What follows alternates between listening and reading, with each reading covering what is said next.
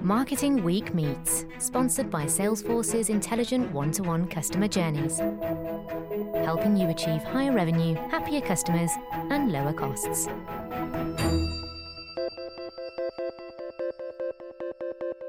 Hello and welcome to this month's Marketing Week Meets. Today we are coming from the Festival of Marketing and our guest is Mark Ritson. Columnist, consultant, professor and all-round huge authority on marketing, Mark is never short of an opinion or two in his championing of good old-fashioned marketing fundamentals and his rejection of consensus thinking. Thank you. Thank you. The session was billed as Ask Mark Ritson.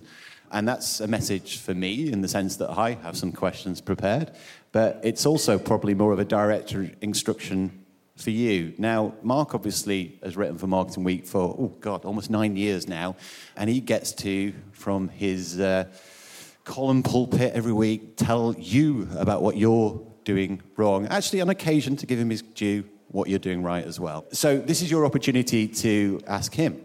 Now, a traditional question, if you like, is why did you get into this merry-go-round of marketing? I always wanted to do it, and all I ever wanted to do was marketing. And in the 80s, it wasn't very easy to do a degree in marketing. I mean, I broke my English teacher's heart by not wanting to go to Oxford and do English or any of that. I wanted to go and do marketing at the best marketing university in the country, which I thought was at the time Lancaster. And so I cannot explain why it was that way, but that was always what I wanted to do. And later on, I think it's important, I never wanted to be anything else. And when I did my PhD in marketing, also back at Lancaster, I was really unhappy with British marketing academics because after about 2 beers, they wanted to be something else. You know, they wanted to be a comedian, or they wanted to work in consulting, or they wanted to look at narratives. And I really didn't find my place in England, and I literally just wanted to do marketing. And so I ended up in America because I found marketing professors there that were like me. I mean, obviously much more knowledgeable and famous and old, but were like me in the sense that they just really loved marketing. So that's all I've ever wanted. That's all I will ever want to do. Have you ever pondered an actual career as a marketing director, CMO? Yeah. Once I nearly became the CMO of a very large American corporation, just once, and it came. Are you allowed to name said corporation? Not. It's a very famous retailer, and it came down to a big private equity play. I was recruited and I'd signed up, and it came down to whether President Trump was going to approve a certain deal or not, and he didn't. But I was going. I was on my way. Hang on a minute, this was recently, then? It was relatively recent, yeah. Well done, you spotted that. No. Sorry, I'm just doing the maths in my head. A couple of years. It was a long time in motion, and I would do it once. I forget his name now. The CMO of HSBC, John, the first one when they formed HSBC. I remember talking to him, and he was an ex-agency guy for almost 40 years, and he said, I always waited for one client-side job, and it was HSBC, and he did a terrific job. And I would still consider doing one if the right one came along, but it probably won't. I mean, I'm nearly 50, and I'm relatively unemployable now, I think, in the sense that my consulting life is good, but I have a very strong half-life of about 4 days of me. I'd hate to say it, I'm fantastically valuable, but by day 5, 6, 7, 8, I'm really not worth my fee. And so, I've got a lot, but then it's kind of gone. Peak Ritson is reached on day 4, keep me in a box, and then it's, day 5, really? So I would worry a bit now. But yeah, there was one big job that I was recruited for, and I did fancy it. I was going to be in California. My wife was like, yes, we can do that. And so we were close. But I suspect that was it. I turned down a job at Harvard Business School to be a professor there once, and I always regretted that too. So I think they're my 2 lost loves, being a professor at Harvard and being the CMO of this large company. There's time yet. No, there really isn't, right? I mean, if you keep working beyond 60, you've done something horribly wrong. Like, sorry if you're 60, right? I do love marketing, but not enough to do it past 60. You meet these guys stumbling around in their mid-60s doing consulting or teaching, and it's like, it's a hard life. I mean, you can work as a marketing director in your 60s, that's fine, but being a consultant in your 60s and onwards is not fun. You see them at airports and stuff.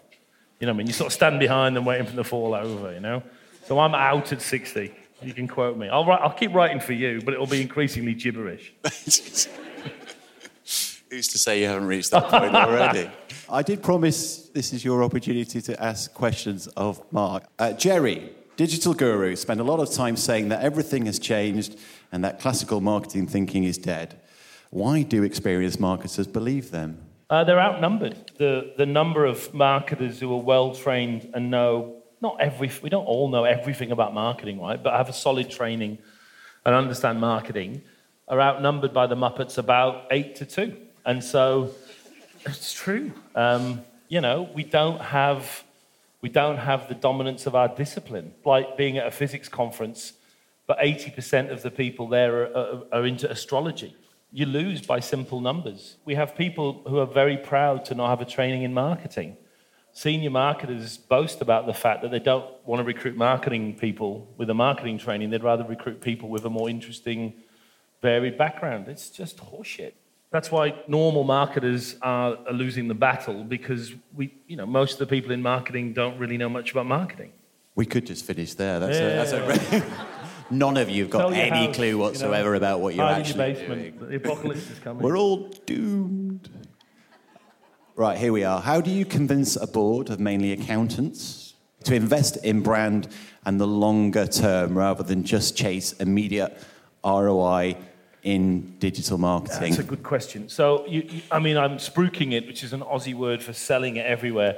The work of Field and Burnett is the great work of our time. I'm convinced of it. It's been around for a while, but it'll change how we do things in the future. And it's not a complicated theory. It's built on a lot of good data. And those two boys have been around a long time, but their time is about to come. And what that leads to, and you should be aware of this, is we are incredibly short term. And we have to swing things back to a longer term. So this is a very apropos question. So the short answer is, how do you convince a CEO? You tell them that's where all the fucking money is, okay? Let me explain with a very famous joke. So there was a famous case where a bank robber who's in his 50s had been caught robbing banks, as usual. And he went before the judge, and the judge said to him, "You're 50 years old.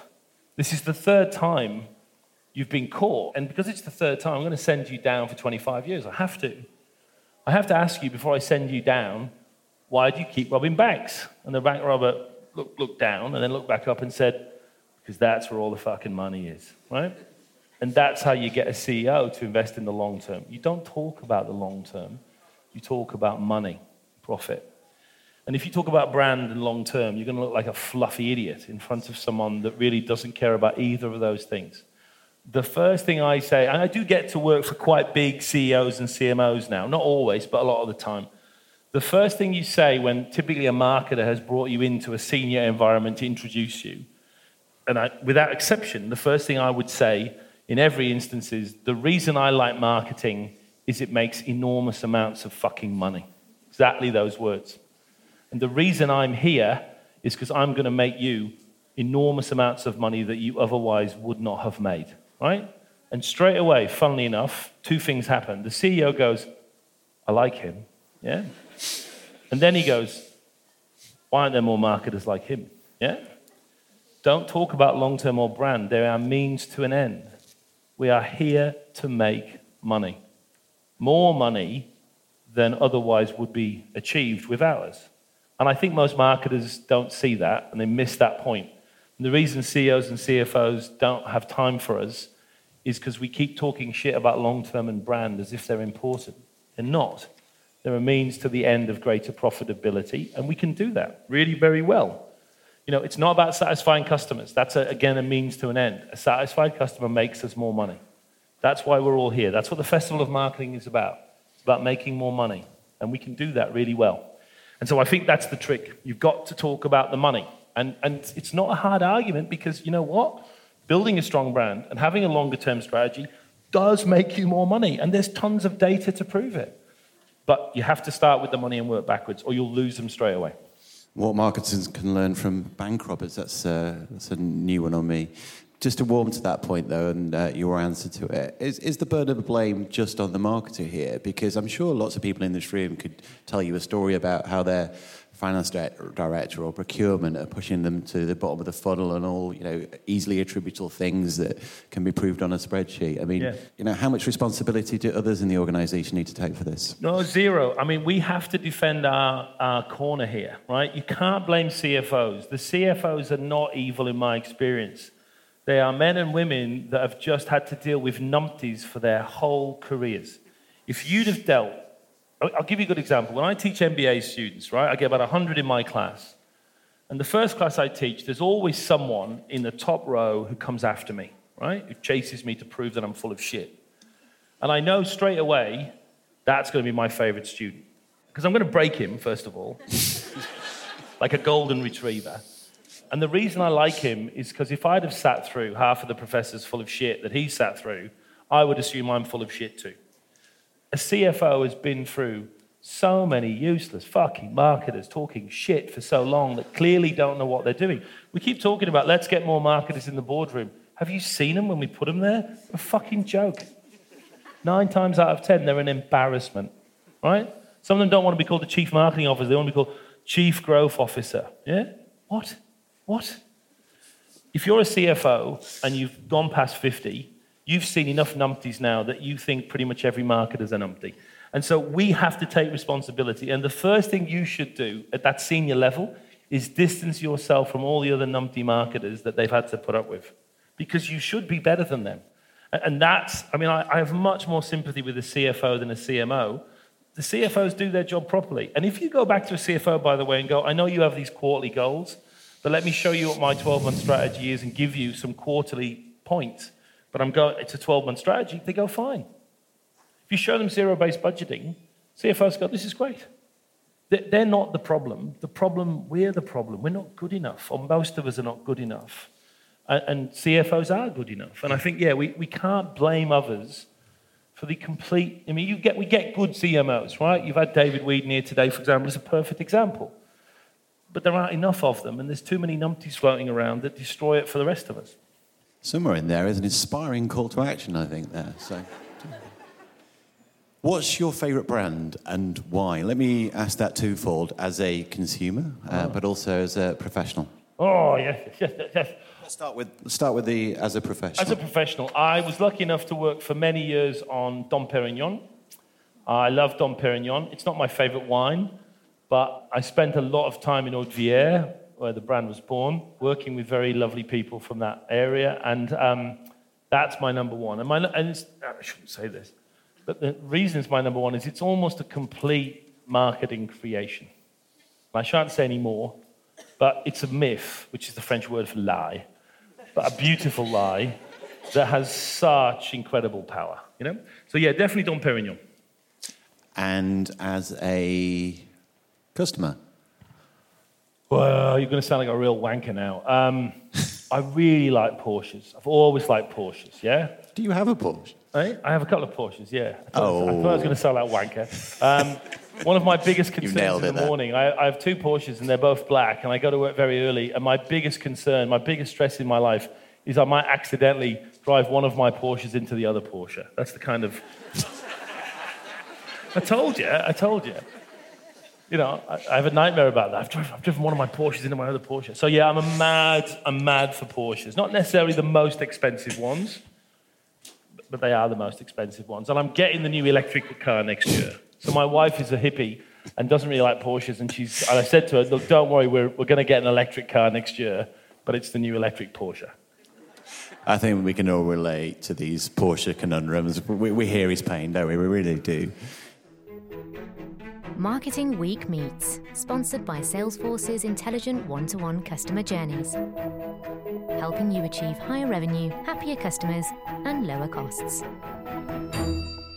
Oh, I love this. What's the future of agency-client partnerships? It's this bit I love, the addendum. In the words of the Spice Girls, will 2 become 1? #blurred lines. Let's focus on the first half of the question as opposed to the 90s references. It's a really good question. We're waiting for agencies to change more than they're changing, right? And I think they will have to. I think there'll always be a role for good agencies, but we're kind of moving on without them a little bit.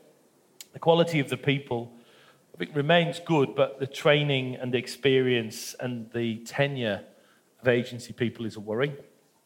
And I again, John Hegarty was talking with you this morning, wasn't he? And you think about BBH and the great work they do, but I worry that we may not have, like when I was growing up, to work in an agency was slightly higher status than to work in a client, right? When you came out of a marketing degree in the late 80s, going to GGT or BBH was definitely for the marketing grads at a higher level than Unilever, P&G. It was. I'm not sure that's the case anymore. And so I worry that maybe the clients know more than the agencies. And that's a problem for agencies because they really have to know more than clients about this stuff. So I'd tie it to this. I really believe I'm more affiliated with planners. I don't really have an interest in creative stuff that much, right? When normally when the agencies arrive into the clients I work with, I kind of leave because I get bored by advertising. I don't get aroused by all that creative stuff. I'm done really. When the strategy's over, I'm kind of out. But I like planners very much. I think you have to tie it with the long and the short of it. And again, I want to make everything about that because I think it's that important. And I think what we'll find is long-term brand building is going to be the thing clients will have to relearn. And I think agencies can teach them that because clients can't teach themselves that now. Because clients have really become, the little micro-digital short-term activation people, right? The in-house, someone's looking at a spreadsheet giving you an hourly update on efficiency, right? That's fine, but it's not the big, broad, risky, creative, target everyone nuclear explosion that we need for brand building. And so I think that's where agencies maybe have to strike again. I mean, just picking up on what you said there, you said, I think you said the clients know more. Is it a question of them knowing more or just having more power? I mean, is that the imbalance here? Yeah, but I think knowledge is power in our game, right? So I think the reason why agencies are able in the old days to go into a client and say, look, this is what you need to do, is they really do. I mean, John goes into a client and says, look, what you need to do is this. Everybody goes, fuck, it's John Hegarty. Right, we'll do that. John could say, right, what you all need to do is throw yourself out of this window. All right, get the windows open, we're going to go. I don't think there's a generation under John, and I'd be delighted to be proven wrong, that have that authority and credibility to be able to do that. The Lowe's of the world being able to tell Tesco, every little helps is the way you should go, and then following that advice 20 years ago. So I think that's where I would worry a little bit, but I hope agencies do have that ability and influence, because I think we need them back, because the short-termism doesn't come from the agencies, it comes from Google and Facebook and clients that have a D in front of their title. What role Google and Facebook? I mean, Google and Facebook are both fantastically effective sales companies, right? Google have seeded their people into all the major clients, and they've taught. I mean, I worked a lot in newspaper marketing, so I've seen how media sales teams just got eviscerated by Google placing industry experts in clients. I mean, who sells advertising better? A media sales guy or your former boss who's now working for Google? I mean, it's a no-brainer, right? So I think Google have done a brilliant job. Facebook have positioned a relatively weak but useful tool into something far more than it actually is, and they deserve tremendous credit. It's a victory of marketing. I mean, the fuckers at TV have the greatest tool on the planet, but no one really appreciates it, right? So I think they've done a great job, but because they've done such a great job of marketing themselves, they are BOFU, bottom of the funnel players, or MOFU, and they've dragged the balance a little bit that way, and the clients have happily gone with them. There's a big debate. What's the best top of funnel tools? We could have it all day long, but you want outdoor and TV at the very top, and radio as well, right? So I think short-termism has privileged the digital tactics, and long-termism would help the other tactics get more play. So moving on from that, there was a question up here that I was going to ask because it was one of mine as well, but it's disappeared. But I think from memory, I'm going to interpret what I recall, which was what has been your... Well, let me ask it in two parts. Do you ever have regrets? I mean... Oh, yeah. I don't mean in life or okay. whether or not you really can afford that third Porsche or whatever it is. But have you ever regretted something that you've written, that you've said? And if so, what and why? No. I mean, there were times that I've written things I've been a columnist for nearly 20 years. And I'm sure early on there were things I've written where I was naively saying stuff that was wrong or I try not to be personal. And it's interesting, I often get flack because I'm very, Richardson's always very personal. And I really try extremely hard not to be. And I think everyone's trying their best.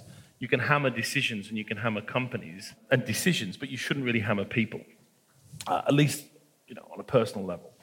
So no, not really. I mean, and also I'm up for being spanked. If I say something which turns out to be wrong or someone has the contrary point of view, I like a good spanking, because I think that's what moves us forward, right? I really think what I'm writing is true. I don't write for the sake of... people will say to me sometimes, you really don't believe that. I fucking totally do at the time, but I'm up for negotiation about most things. There are other professors who will remain unnamed who it's their way or the highway, you know what I mean? And that's stupid. We all have a lot to learn, right? And if you really believe in science, science is looking for disproof. You can't prove a theory. You can only hang on to it until someone disproves it. So you're looking for people to say, no, that's shit, because then you can learn. So I'm up for that, yeah. But when I started writing for marketing magazines, it was really apparent that nobody had a point of view that anyone would disagree with, right? I mean, I started writing for a much lower level magazine called Marketing Magazine 10 years before I wrote for marketing. Where are they now? They stole me away, right? And when I started writing for marketing, it was like, and this was like 98 or 97, the columnists would be like, why it's important to listen to customers, why you should build your brand in 1999. It was like, for fuck's sake, who is reading this? Never mind who's writing it. My statistic, if I'm honest with you, and I'm not sure if it's true or not, I think about 40% of British marketers hate me, I think 40% like me, and I think 20% don't know who I am. And I'm comfortable with the 40% that hate me. I can take it. I enjoy that. It's fine. It's groovy. My point is, name another British marketing professor. They might have 0.2%. I got 40. Now, I got 40 that fucking hate me, but I got 40 that like me. That's enough for me to make lots of money. I've applied the principles of marketing to my life, right? You have to stand for something or no one's going to fucking notice you. I despair of British marketing academia. I come from it, but I despair of it. They're so far up their arses that they're not part of the debate. Where are they? Where are they? I mean, Helen Edwards is an old mate of mine. She teaches, but she's not a real professor like me. She's got a PhD, but she's a pretend professor. Where are the academics at?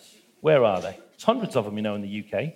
They're writing for pointless journals, doing experiments on pointless shit, teaching pointless classes about topics that don't matter. That's what they're doing. They should be part of this debate, and they're not. Don't know enough about marketing. And here's the problem. My dad said this to me, right? My dad, look, if there's one or two marketing professors here, you're the exception, obviously, because you're here. Why aren't all the other professors here? My dad used to say to me a long time ago, and he's a very simple man, my father, and often drunk, but he'd say to me, so if you were a professor of surgery, you would have done surgery, right? And I'm like, yeah. So why do all them guys you teach with, why do none of them do any marketing then? It's a really fucking good question.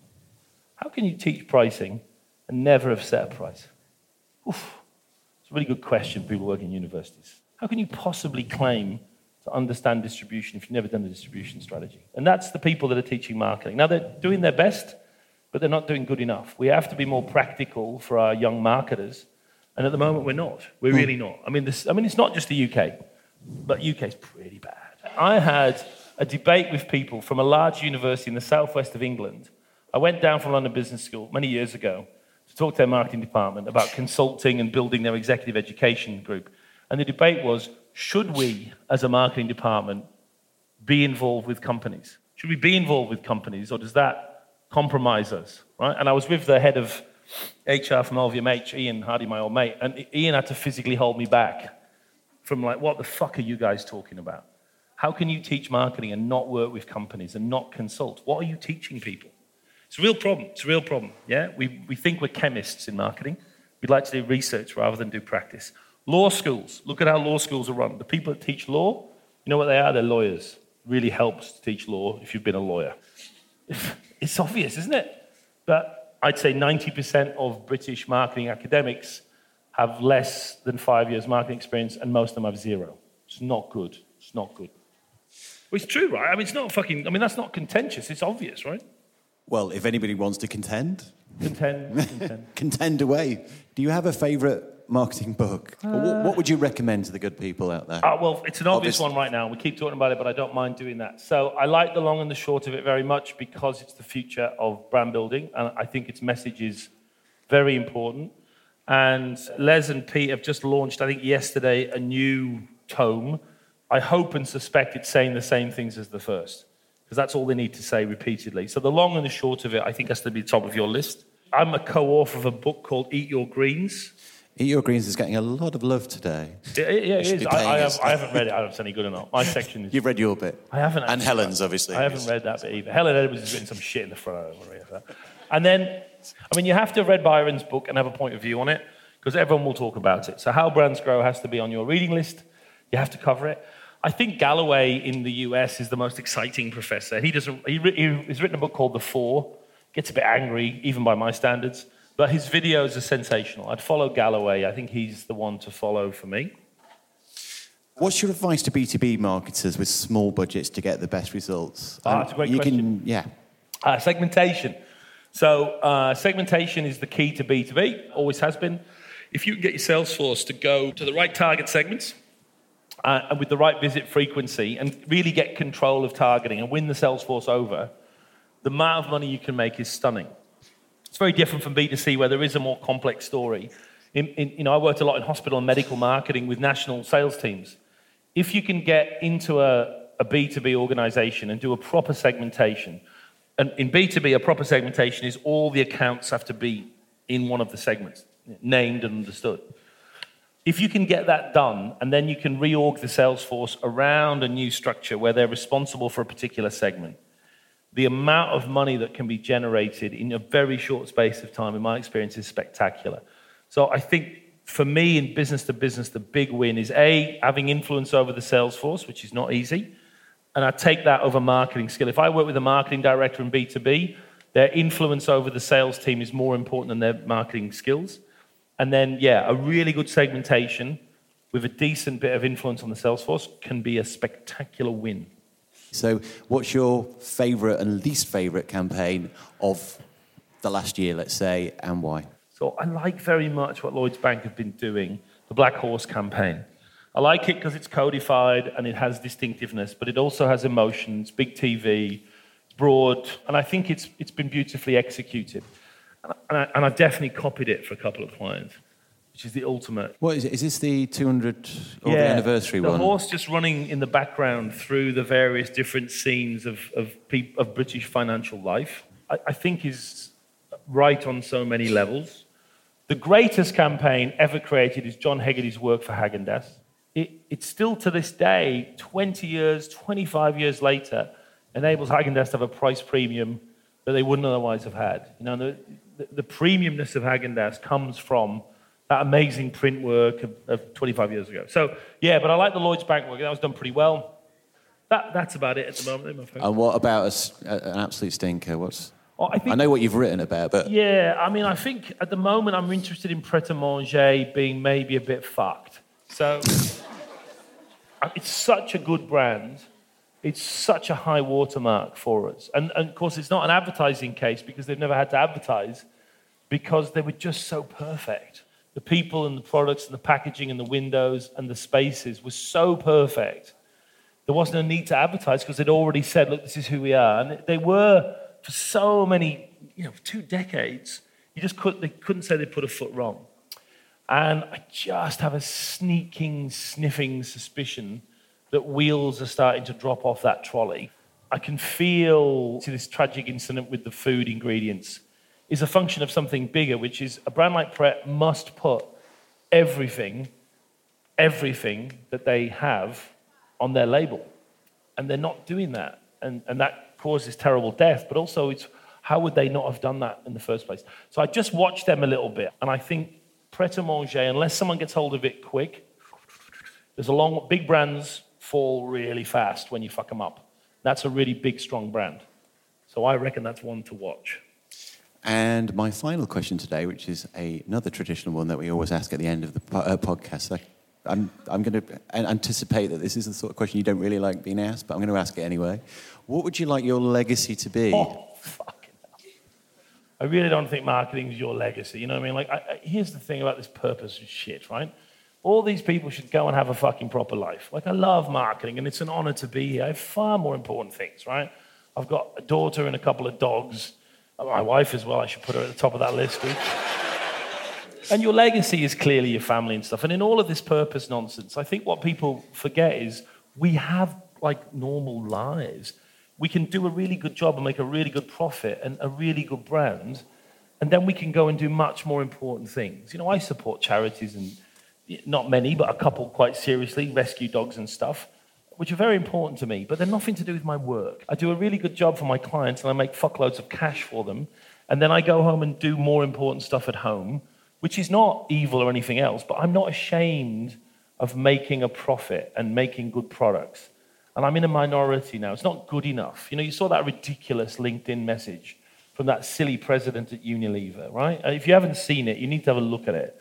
It's the most pathetic thing I've ever seen. She wants to get rid of all brand managers and replace them with brand activists so that then her father will be proud of her, right? What the fuck's wrong with working at Unilever and being a brand manager and making really good products that are really, you know, really satisfying to customers, that make a really good profit for shareholders? I missed the memo where there was something shameful in that. I'm not saying we should kill animals or burn down trees. That's not part of this. What I'm saying is, when did it become shameful just to be a marketer? So my legacy will have nothing, I hope, nothing to do with marketing and everything to do with trees and things. Trees and things. The positive, uplifting conclusion to the podcast that I was seeking out. Finish. I'm going to just interpret what you said there and just ask everybody just to be proud of what they do. Yeah. Because you might not be saving the planet or saving trees, but you are creating wealth, and that's not a bad thing to do. There's my 2 pennyworth to think about and for me to finish on. Thank you, Mark. That was fantastic. And that's it. Thank you to my guest, Mark Ritson. You have been listening to Marketing Week Meets, sponsored by Salesforce and brought to you by Something Else, with me, Russell Parsons, and producer Laura Hyde. Next month's episode, we have Seth Godin, so make sure you subscribe to the podcast on iTunes or SoundCloud. And you can listen again on marketingweek.com to previous episodes, including Byron Sharp, Sil Saller, and Tom Goodwin. Until next time, goodbye. Marketing Week Meets, sponsored by Salesforce's intelligent one-to-one customer journeys, helping you achieve higher revenue, happier customers, and lower costs.